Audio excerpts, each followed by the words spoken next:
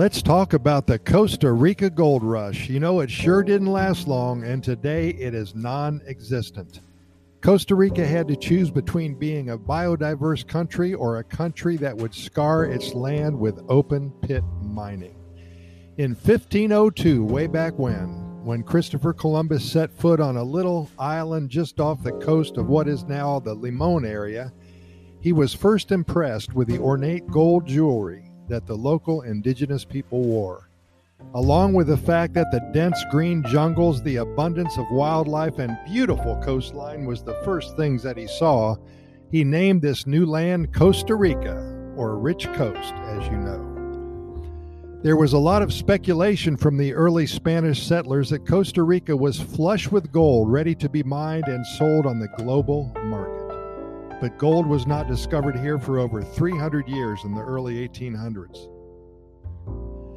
Costa Rica's strong economy was established solely because of agriculture, with sugar and pineapples, corn and coffee at the forefront.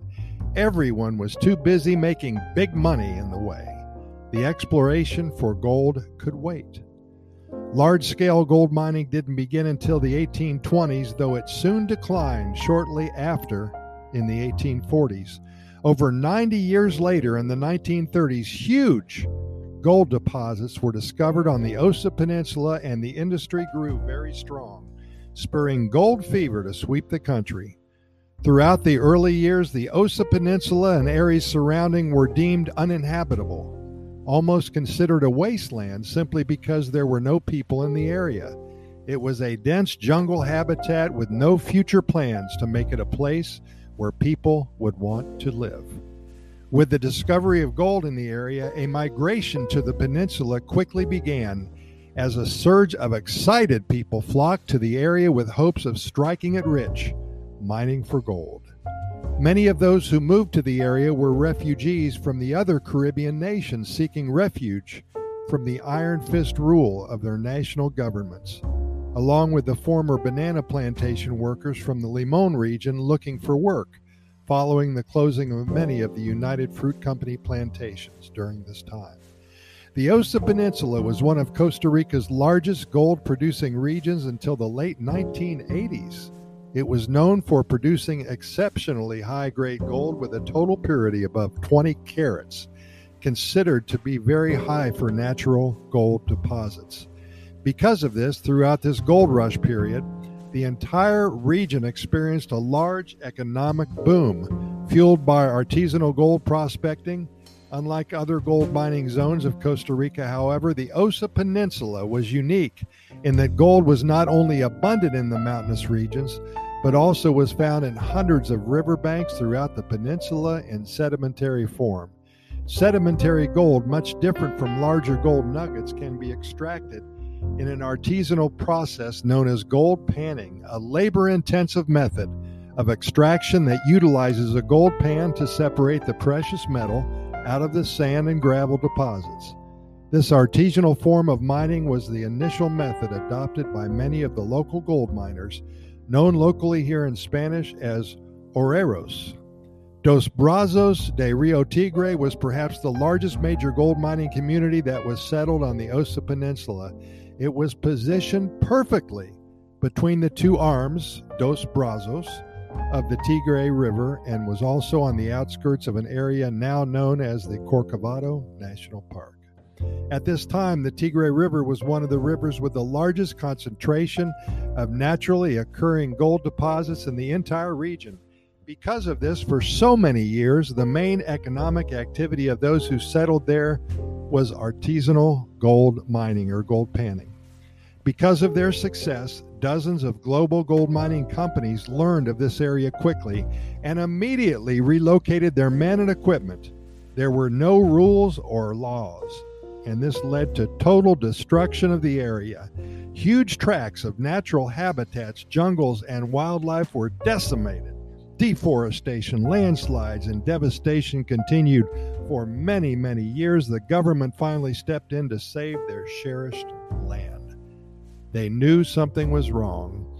In response to this terrible environmental damage, in 1975, President Daniel Oduber established Corcovado National Park, a protected conservation territory of the Osa Peninsula that spans nearly one-third of the region's landscape. With the formation of this protected territory came significant government effort to eradicate any extractive activities within the park's limits, and for the next 8 to 10 years, the government completely banned gold prospecting of all types. They started to heavily enforce these regulations within this restricted territory. While this legislation improved environmental conditions in the long run, for many local people, the immediate impact was so negative, resulting in widespread unemployment. Dos Brazos was one of the communities most affected by this new regulation, so many residents were prohibited from practicing the primary activities that enabled them to generate income to support their families for so many years. In 2004, the community formed ACODOBRARTI, a nonprofit conservation association dedicated to the ultimate protection of the flora and fauna of the entire Dos Brazos de Rio Tigre and the surrounding communities of the Osa Peninsula. The association has served as a primary catalyst in realizing a shift in local economic activity away from damaging extractive practices in favor of sustainable sources of work that not only seek to safeguard the community's unique natural landscape, but also depend on it. This has been very successful. In February of 2015, the ACODOBRARTI opened its first entrance into Corcovado National Park, and today the community has 25 nationally certified park guides who offer tours throughout the peninsula. As you can see by the abbreviated history above, the Costa Rican government has chosen its country's biodiversity and the health of its flora and fauna over what riches can be generated by a robust gold industry.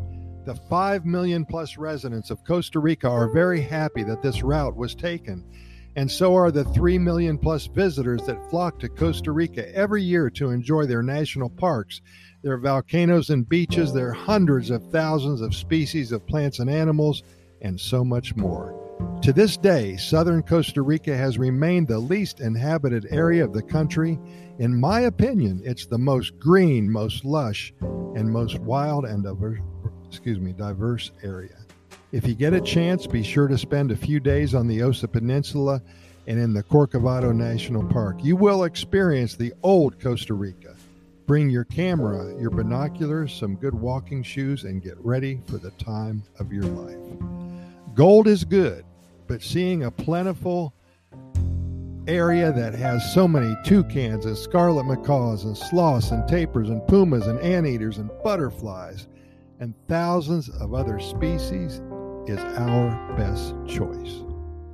As always, we thank you so much for listening, and we invite you to listen to our other 640 plus episodes of our Costa Rica Pura Vida Lifestyle podcast series. The only reason we spend time doing all of this is to share our knowledge and spread the good news about Costa Rica. It is as simple as that. We invite you to get caught up with all of our episodes in the next couple of weeks. We cover every topic imaginable about Costa Rica. We keep them short, usually between 7 and 10 minutes long. We know you're busy and we respect your time. We can be found on all major podcast venues, the Apple Podcast and Google Podcast platforms, Radio FM, iHeartRadio, Anchor, and Spotify, and so many more.